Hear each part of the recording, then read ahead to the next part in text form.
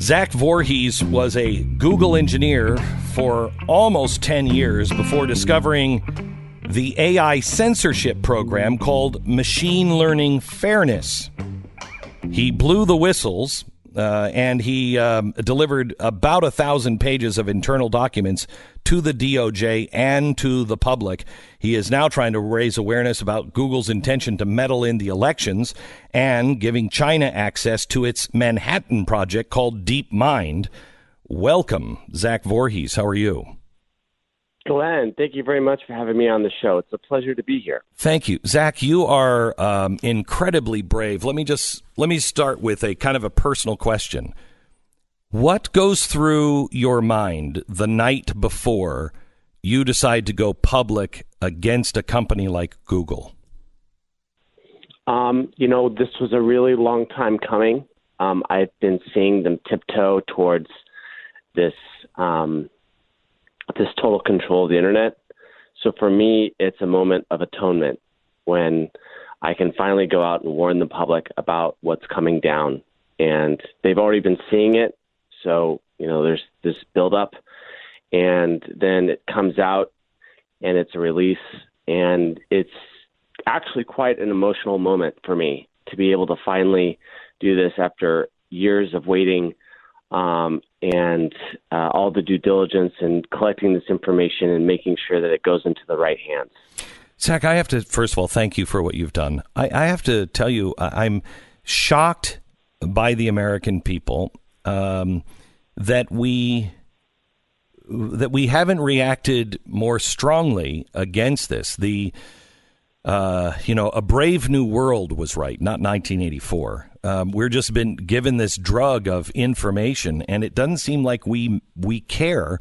Either that or people don't actually believe this is going to turn into something really horrible. Yeah. And the media told us that Google was the best company ever. And when Google went IPO, they said that they were going to do no evil and that they were going to organize the world's information and make it universally accessible and useful. And who could go against that? Right. It was right there in their, essentially a constitution of what they were going to do. And then after Donald Trump won the election, they threw all that away. And it was shocking to see it. Give me an example of what you saw. So right after Donald Trump won the election, there was a executive meeting, like an all hands that they had, that they broadcasted to all the employees so that they could watch. Yeah, I saw part of it. And you saw part of this, yeah. And it was really bizarre. The CFO broke down in tears, and Sergey Brin said that he was personally offended by the election of Donald Trump. But what really surprised me was the CEO, Sundar Pichai, who said that they were going to use their AI machine learning in order to combat misinformation online. And the question that I had was, well, who decides what's misinformation? Mm-hmm. And that's what led me down the rabbit hole to discover the ways that they were going to use machine learning to combat fake news, and exactly what they were defining as fake news. Which, as I discovered, were actual real events that had happened. Yeah. It's quite amazing what they're doing, and there's really no way to track. Are there more whistleblowers in Google that might come out? Are there more people that felt like you? And if so, what's it going to take for them to come out? Well, let me tell you that there is a person by the name of Kevin Sternecki who has he's got 2,000 pages, and he delivered this information to the labor boards for state and federal. And the thing is that this is now under sealed order by the arbitrator. This can't come to the public at this time.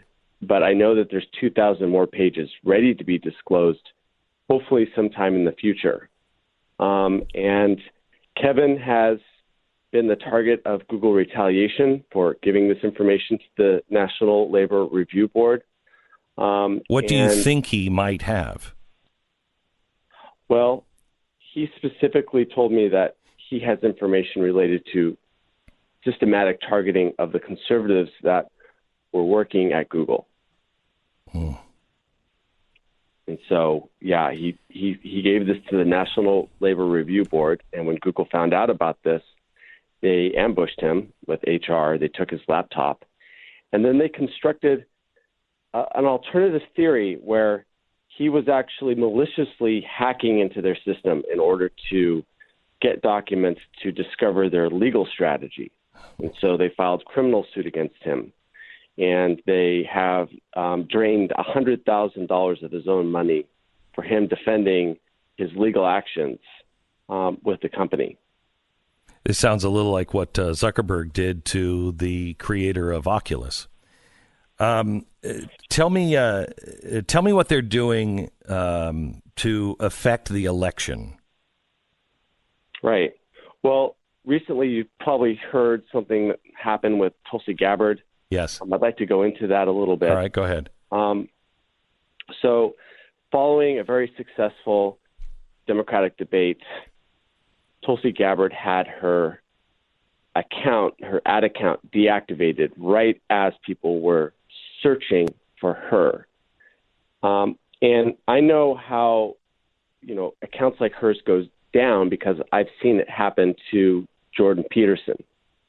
And the way the insiders are able to take down accounts is that there's this long-standing bug within the Google system. And the way that it works is if you have a target address, let's say Jordan Peterson, and you take his email account and you change it and you create a new account with that, and you keep on doing this over and over and over again until there is a collection of spam email addresses. Those spam email addresses then start pushing spam to other people's email accounts. The AI systems will see this spam network and they'll bring it down, but they'll also bring down the original accounts. And so when I was talking to Tulsi Gabbard's attorney, he described me the exact same situation of what I saw with Jordan B. Peterson.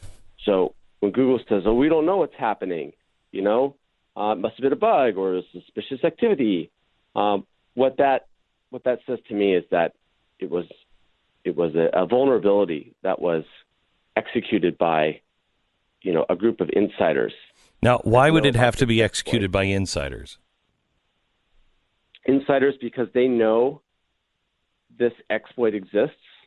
They may not work for the company. It's unknown. But there's a group of insiders with knowledge of certain exploits, and they're able to do an attack like this and give Google the pleasure of plausible deniability. Wow. Okay. I'm going to take a quick break, and then I want to come back, and I want to ask you, because you wrote a very powerful article, or were quoted in an article about the Manhattan Project. And this is something I've discussed for a long time. I think, AGI and ASI is real. And I think it is beyond our imagination. We're dealing with an alien life form. We don't know what it's going to be, but we do know whoever is controlling it, at least at first, is going to be leaps and bounds ahead of anybody. And I've been talking about, I kind of wish the United States was doing this, but I also kind of don't. I don't want the government to have it. I don't want anybody to have it, quite honestly, but I know it's inevitable. Well, you've been quoted as talking about a Manhattan Project that Google is doing, but they're not doing it with the United States, which is terrifying. And we'll get into that here in 1 minute.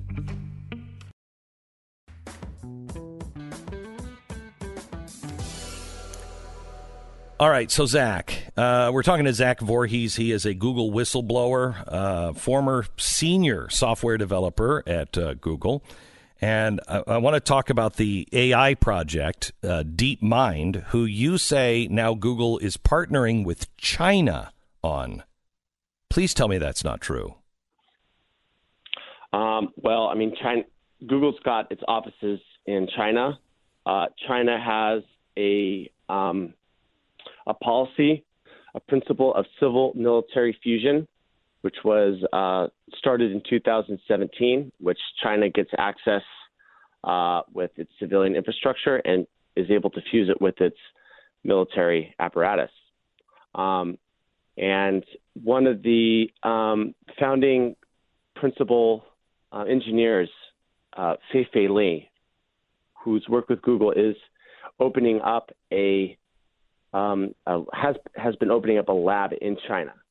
And so there's these people that are connected with China very strongly between Google and China that are opening up this new lab. China's got access to Google's infrastructure because their AI technology has no borders, according to them. And so the question that Peter Thiel opinion in his New York Times op-ed asked the question, is Google committing treason by allowing China to have access to this information? And I think that it's an important question that we need to, start asking is how much access does China have to this very important intellectual property? So what do you say to the treason question? Why should you consider that they might be committing treason? What do they have access to? Right. So Google's DeepMind is a really incredible project. You might have heard a few years ago about how there was a new type of AI that was able to trounce every single chess player out in the world. And then it was able to be retooled and it beat the best Go champion in the world. Yes. What DeepMind is a general transferable intelligence. So when someone makes a machine learning intelligence program, it's usually trained on to just one problem, let's say chess or let's say checkers. But a transferable AI is able to take the intelligence that is grown towards a specific problem set and then transfer to a related problem set. So this would also be called AGI, artificial general intelligence? General intelligence, yes. Oh, boy. So this is what we're building, is we're building an artificial general intelligence. And that general intelligence will be, adept at many different tasks, possibly the entire spectrum of human tasks that people do today could be done by this one machine. And it has as its access all of the public information, on the internet, plus all of the hidden information that Google has stored in its data servers. Think of the public internet plus the Library of Alexandria. You start to get, an idea of the wealth of information that this AI now has access to. So, Zach, it's my understanding when you hit AGI, if ASI, superintelligence, is possible, it will come from AGI having access to the internet and all of the information. That's when things get dicey. I've read about the studies where they try to keep AGI in a box and, try to convince me to let it out of that box to get on the internet. And it always fails. We're starting with DeepMind on the internet? DeepMind gets as its access, read access to all the information that's on the internet. Wow. Right? Because for these AIs, you need to train them with something. Right. So in order to train them, first you use curated data, like a collection of faces or a collection, sure, articles. But then as it gets more intelligent, you widen the data that you're allowed to push into this intelligence network. Okay, so the Chinese government then, the military, has access to all of the information in America. Yes, because Google doesn't have borders on its technology. the technology, its base of operations in China has the same access that, someone in the UK or a Google lab in the UK or a Google lab in the United States does. And so, and this is what Google has said themselves, is that, this technology about AI is borderless, quote unquote. So does it go the other way? Do we have access to all the information that Google has in China? That is unknown, and I don't know the answer to that question. I assume that because of the Great Wall of China, there is certain information that the rest of Google may not be privy to, but I can't speak more on that. So how far away are we? I mean, this is one of the reasons why 5G cannot be in the West from a Chinese company, because the Chinese companies will have access to all of our information, and they'll also have control to shut information off should they choose. Is that horse already out of the barn? We'll continue with the whistleblower from Google in just a minute. His name is Zach Voorhees. Zach Voorhees. More in just a second.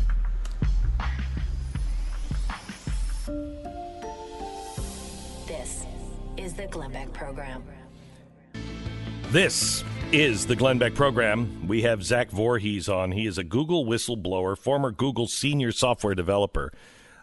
Zach, I know that DeepMind has said that they haven't moved their operations to China, but does that even matter if they have access to the DeepMind information and the Google information?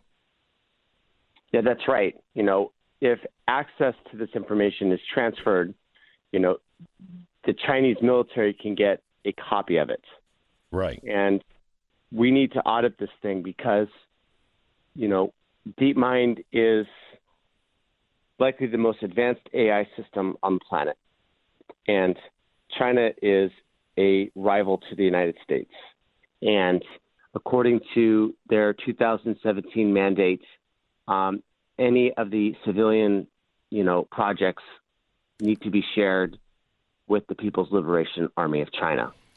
Doesn't this bother the people at Google that they are in bed with such an oppressive state? They all say they're for social justice. Good heavens, what about the justice in China? It's interesting because Google has made a really big stink about working with the Pentagon. And, there was a project started called Project Maven and Project Jedi. And this was going to be an AI collaboration with the Pentagon. And the information about that project kept on being leaked to the public and to Reuters and through a bunch of different news agencies. And what happened was an employee brigade started to form to resist Project Maven. And it was this brigade that gave Google the excuse to be able to cancel their project with the Pentagon.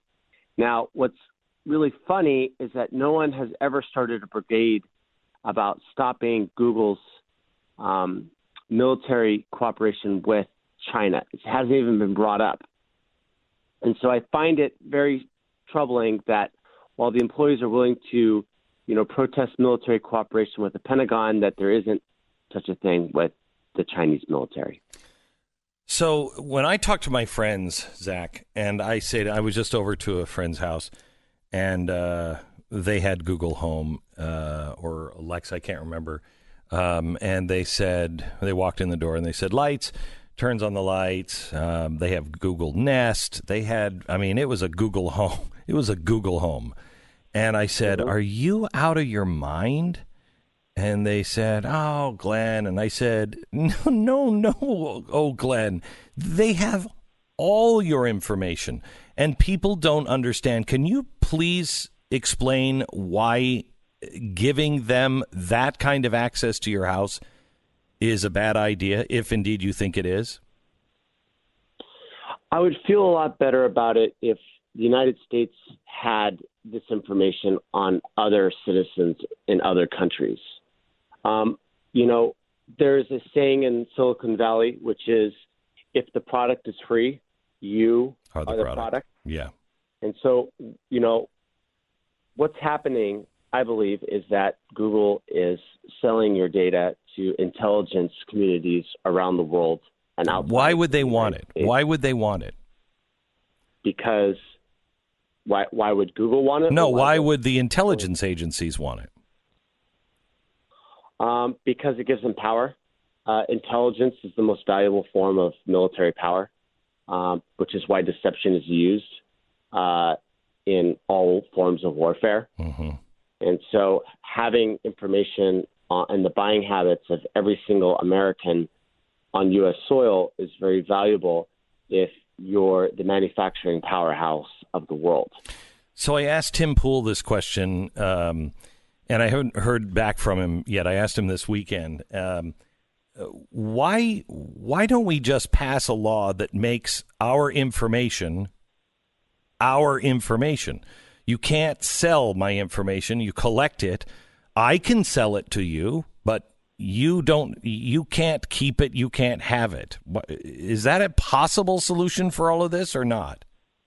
Right. It needs to happen because, when you go on a plane, you get an 80-page end user license agreement just to use the internet.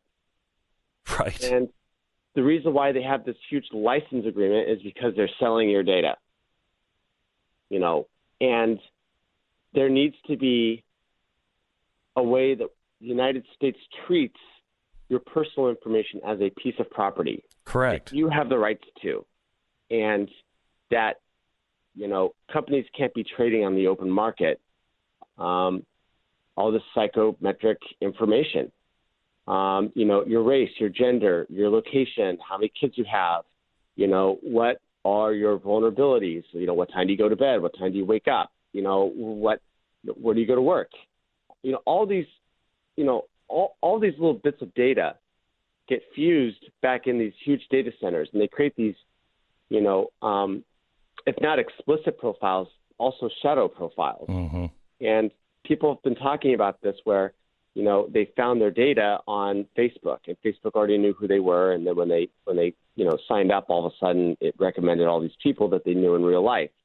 Why? Because Facebook has created a profile of you, regardless of whether you've created an account with them. And this happens within Google, and this happens with companies like Palantir.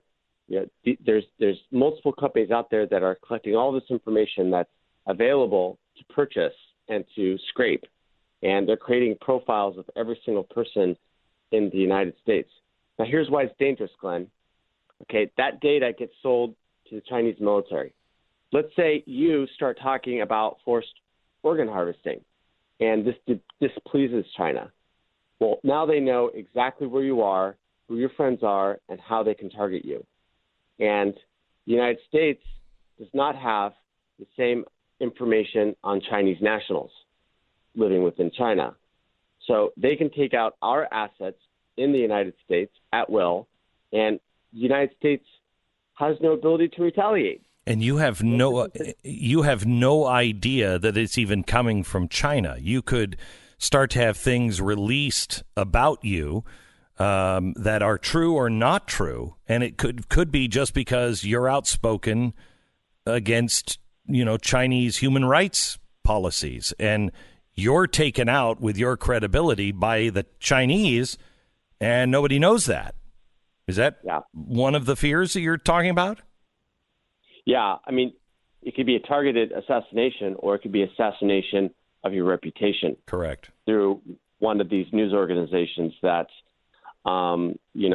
takes money from, other governments around the world. Zach, I appreciate your honesty, and I appreciate your willingness to be a lightning rod on this. I hope that people begin to pay attention soon, and hope to have you on again. Thank you, Zach. Appreciate it. Thank you very much, Glenn. You bet. Zach Voorhees, Google whistleblower. It's amazing stuff, and then people just don't realize how much this is already in their lives. Wait until I give you I have to wait until tomorrow. I've got some stories tomorrow that I've got to get to. Here's the thing, though. I really like just saying something and then the music starts playing. That's the thing. I kind of like when I'm in my kitchen and I just want to say, "Hey Alexa." Oh, I know.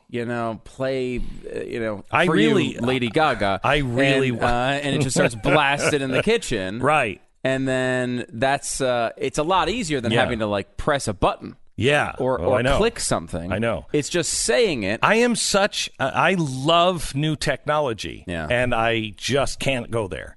That's just can't do it. Because you usually talk a big game and then carry your iPad around everywhere you go. Yes. Right? Like that's you. Right. And we all are that way at some level. Yeah. I feel the same. I see the same dangers in the things you're talking about, but I have these things all over my house? Oh, yes, I do. Yeah. But I think I'm reminding myself we need to get back to the real story of the day, which is Glenn Beck at a Lady Gaga concert. Now, I think the people need to know what actually occurred. Number one, was it you on stage with Lady Gaga falling off? Number two, how many songs did you sing along to? What was this experience so here's like? the thing. I'm a huge fan of Lady Gaga because I think her talent, her bravery, her creativity is off the charts. I don't necessarily agree with everything she agrees with. No, just not even close. Just not even close. But you do have this weird artsy side that people don't necessarily uncover if they only see clips of you on YouTube. So a lot of people were surprised, I guess, that I went there. But Yes. I'm a big fan of her bravery on what she has done. And I like her, I think, as a person, although I'm confused. After going to the concert, I don't know who she is. Because she's playing a role when she's Lady Gaga. And so I don't know what's real and what's her, and it's weird. Mm-hmm. And I was disappointed by the concert, mainly because the production was weird. She spent time talking to this animated robot thing on stage. It was weird. It was just a weird concert. Mm-hmm. Who would have thunk it? Yeah, I know. That's shocking. But she was really good. I mean, it was amazing. Her voice quality was amazing. Anyway, at one point, and you might have seen this is the concert that I was at where she fell off the stage. And what people don't know is this guy, it kind of sounded almost like he was post-suicidal and had been brought through it by Lady Gaga. And he threw this letter up on stage and she reads it cold. And he says, "I'm from England and you saved my life." And it was a really nice letter. And he said, "I just want to give you a hug." And so she says, "Come up on stage." And they're on this little round stage that's maybe 8-10 feet across max. And there's a piano on it. And so she comes up and she says, "Give me a hug." And, well, he does. He gives her a bear hug, and then he lifts her up. And then he starts jumping up and down with her. And the whole crowd is like, "Oh, this is not going to end well." And so she wraps her legs around him, and he's jumping. And as he jumps, one of his feet miss the stage, and they go down, and they hit the stage hard, and then they roll off the stage, and hit the cement, 6-foot drop, hit the cement hard. And it was quite amazing. And then what was incredible that I liked is the way she handled this. For a long time, maybe 2 minutes, 3 minutes, she didn't say, there was nothing. Music stopped, nothing was going on. And only half the crowd could see, because of the piano, only half the crowd could see what was going on. But she was on the ground with this guy, and apparently just there for a while. And security starts in to help her up. She's like, no, I'm fine. And you're hearing just this scramble. And she's like, I'm fine. And then she starts talking to him. And she's like, "It's not your fault. It's not your fault." And she's talking to him, not to the crowd, to him. And she's like, "It's not your fault. Stop it. No, it's okay. I'm okay. Are you okay? Good. It takes two to tango. We both did this. This isn't your fault." And it was such an amazing thing to hear her immediately comfort him. And then she got back up on the stage, and shook it off to a point where you're like, wow, she must have landed on people or something, because she didn't look like she was hurt at all. And she's like, he won't come up on stage. He's really upset. He thinks this is his fault. Come up here. And then she turns to the crowd and she said, if anybody is mean to him or blames him for this, you'll have me to deal with. And she finally gets him back up on stage. She hugs him and she says, sit down. He sits next to her at the piano, and she sings a song to him, and he's singing it, with her off the side.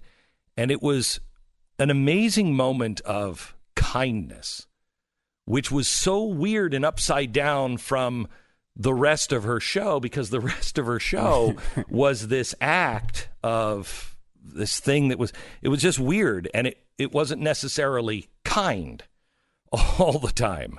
And so it was nice. It was a real moment that is kind of why I like her. I think she was bullied. I know she was. She was bullied as a kid. She's in a massive amount of pain all the time. And she treats people and encourages people to be different and don't listen to what everybody says. And I like that about her. Did you sing along with Baby I Was Born This Way? I want to know if you... Can I say that I also the next day went to see Donnie and Marie? Are you trying to prove a point? What do you... No, that I'm psychotic, maybe. And I didn't know what to expect from that. They only have 17 shows left. And if you're anywhere near, you have to see. This will be the last time Donnie and Marie ever performed together. 11 years running. It's amazing. See it. It's really good. If you want to see Lady Gaga, see the American Standards concert. I think that's the one I should have gone to. All right, we're doing a couple things this week on the TV show at 5 o'clock. We are going through the chalkboard on the impeachment of Donald Trump. All this week, we're getting ready for another special, a new chapter in the chalkboard. We're going to be doing a special, I think it's a week from Wednesday, and there's a lot of new information there. But we delve into each of those pieces so you know the characters and what we're talking about. All this week at 5 o'clock on Blaze TV. This is the Glenn Beck Program.